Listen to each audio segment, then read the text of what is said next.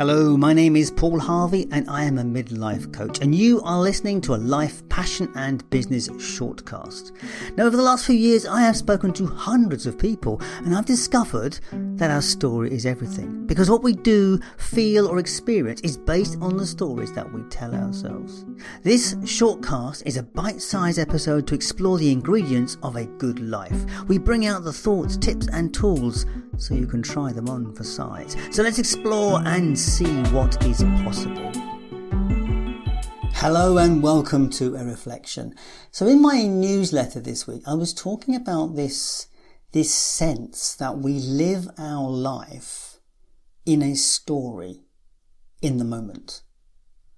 And the examples I was setting for this is things like we do things in the moment, acting in the moment, and while we're doing that, we're actually thinking about the outcome of what we're doing.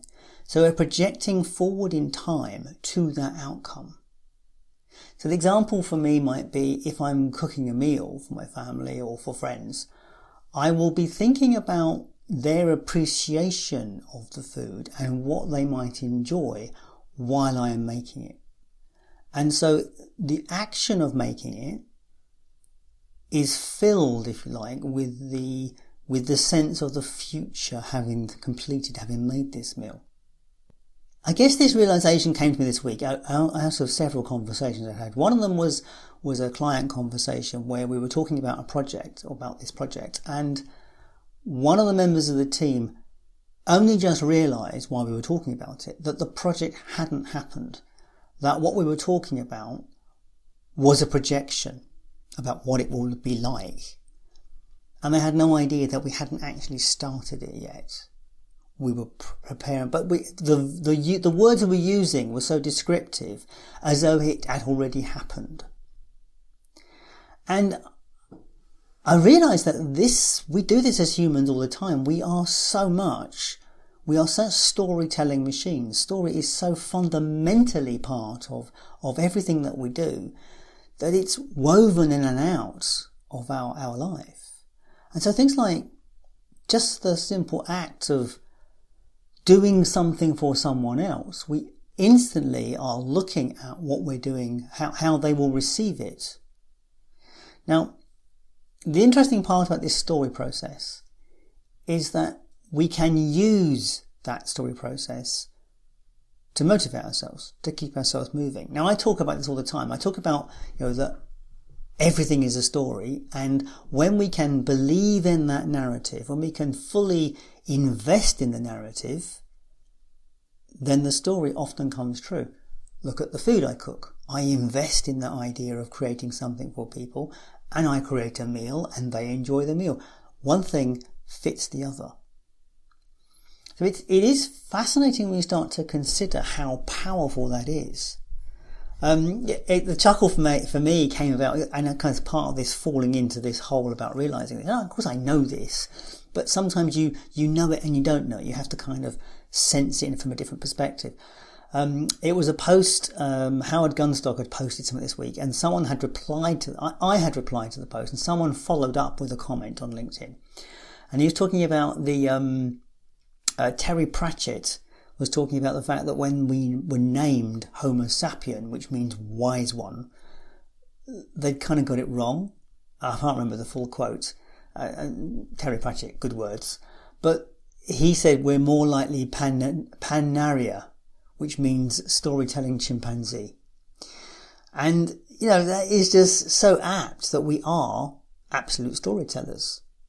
So the instance where I was explaining this project in that team meeting, and one of the team thought it was real, that's exactly what politicians do. That's exactly what visionaries do. People who, entrepreneurs who envision a project and they inspire investors to give them money based on that story. So this is why I'm saying to you, this story thing is so powerful. And that's why I'm kind of changing my mindset. I've been talking to people about I'm a midlife coach, but actually I think I'm a story coach. What I do is I help people bring out their story. And I'm doing that now in marketing. I'm starting to do that more in creating stories around getting people to express their stories. I'm also doing it on the podcast as well, and we're creating video around that. So I'm realizing how powerful this tool is, particularly if you can get someone to express that story in a very short narrative.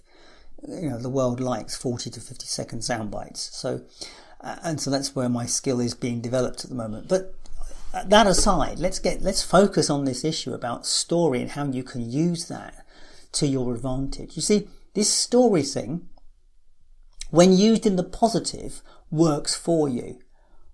When used in the negative, works against you just as powerfully. So when we play ourselves what was the word I was going to use? Bad story, but not bad is the wrong word. But when we play ourselves a negative story, a story that's not supportive, and we keep running that tail, what happens? We move towards that place.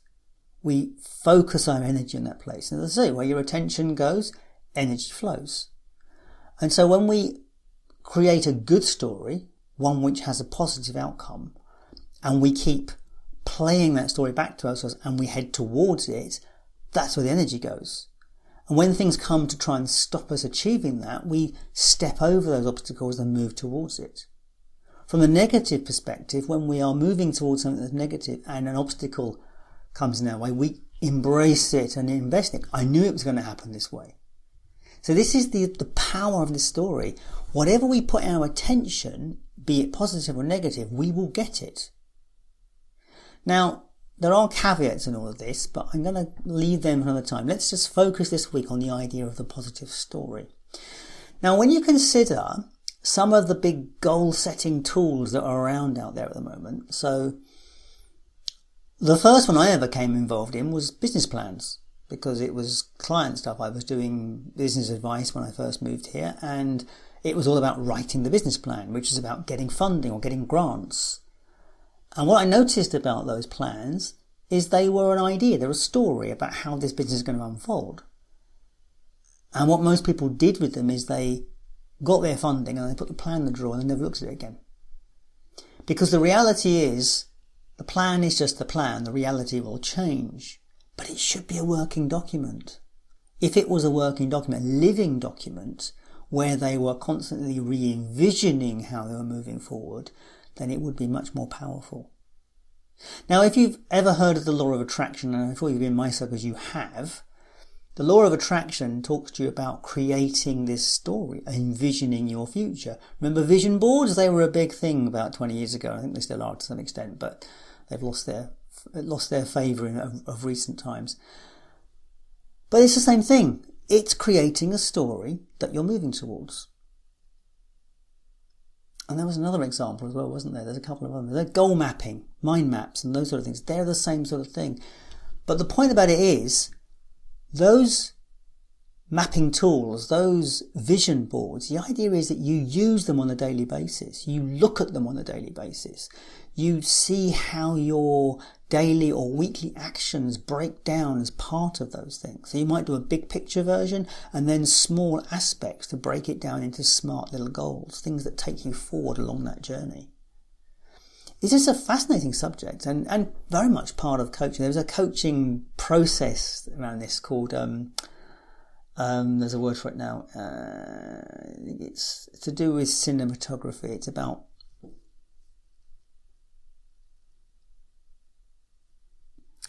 about creating your life as though it were a film script. So it's called scripting your life. That's what it's called, scripting your life. And it's a coaching process, which I've used with people before. I forget the names of these tools. I just do the work. It's quite funny, really. So that's why I wanted to leave you with today, really. This idea that, when we have a vision for something. Oh, there's another example, actually. Yes, I have to bring running into this somewhere, don't I? Last week, 60th birthday, fantastic week. I bought myself I didn't, it was a gift. I bought some very expensive super shoes. And I realised that when I was running and testing those shoes, the dream I had, the view I had is I could feel myself running in those shoes. I was imagining what it would feel like to run in those shoes. And I ran in them yesterday. I did a 10k yesterday, a hill race.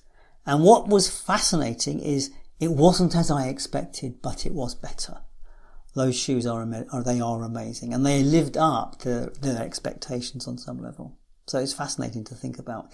That's what I was thinking about when I was buying those shoes. It was like, if these are going to make me perform better, and they did. So look, how do you take this forward for yourself? How can you find your own story process? Well, look, you're going to have to find a system that works for you. It can just be simple as envisioning. It can be as taking some time and envisioning what you want it to look like. If there's a project you want to put underway, what would be a good outcome? So many of us enter into something without deciding what the end will look like. Stephen Covey's favourite thing is begin with the end in mind. That's a vision. That is creating a story. Create the story, break it back to where you are now. So find a process that works, and then that can be journaling. Journaling is a fantastic process, particularly there's a style of journaling which really works for it, which is bullet journaling it's called, where you set down bullet points of things. Very good process, particularly ideal for getting stuff done.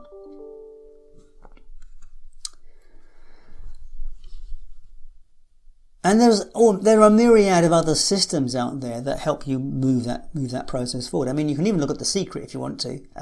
The Secret does have some vision. The Secret was a very famous manifestation process that was around years ago. But the thing that was missing with it is taking action. You do have to take action. The whole idea is you have a vision, you break it down to processes, and you find people to support you to take it forward. That's the key. So if you are using a story, which I urge you to do so, well, you're going to do it anyway. You're going to be using a story even if you don't think you are. Use the story and get support to make the story happen. A quick touch on the negative side. If you are stuck in negative stories, and I know a few people, I've met a few people that are, and it's very difficult to break them, I admit. I've been there myself. One of the keys to breaking those stories is mindfulness. Is basically getting yourself off the story and coming into the present moment. And that's what mindfulness does. And positive psychology is somewhat similar as well. The idea is you bring yourself into the positive moment. How do I feel now? What's happening now? And you use gratitude tools and various other, it's not a ritual I'm looking for. Rituals are good because they do put you in touch with things.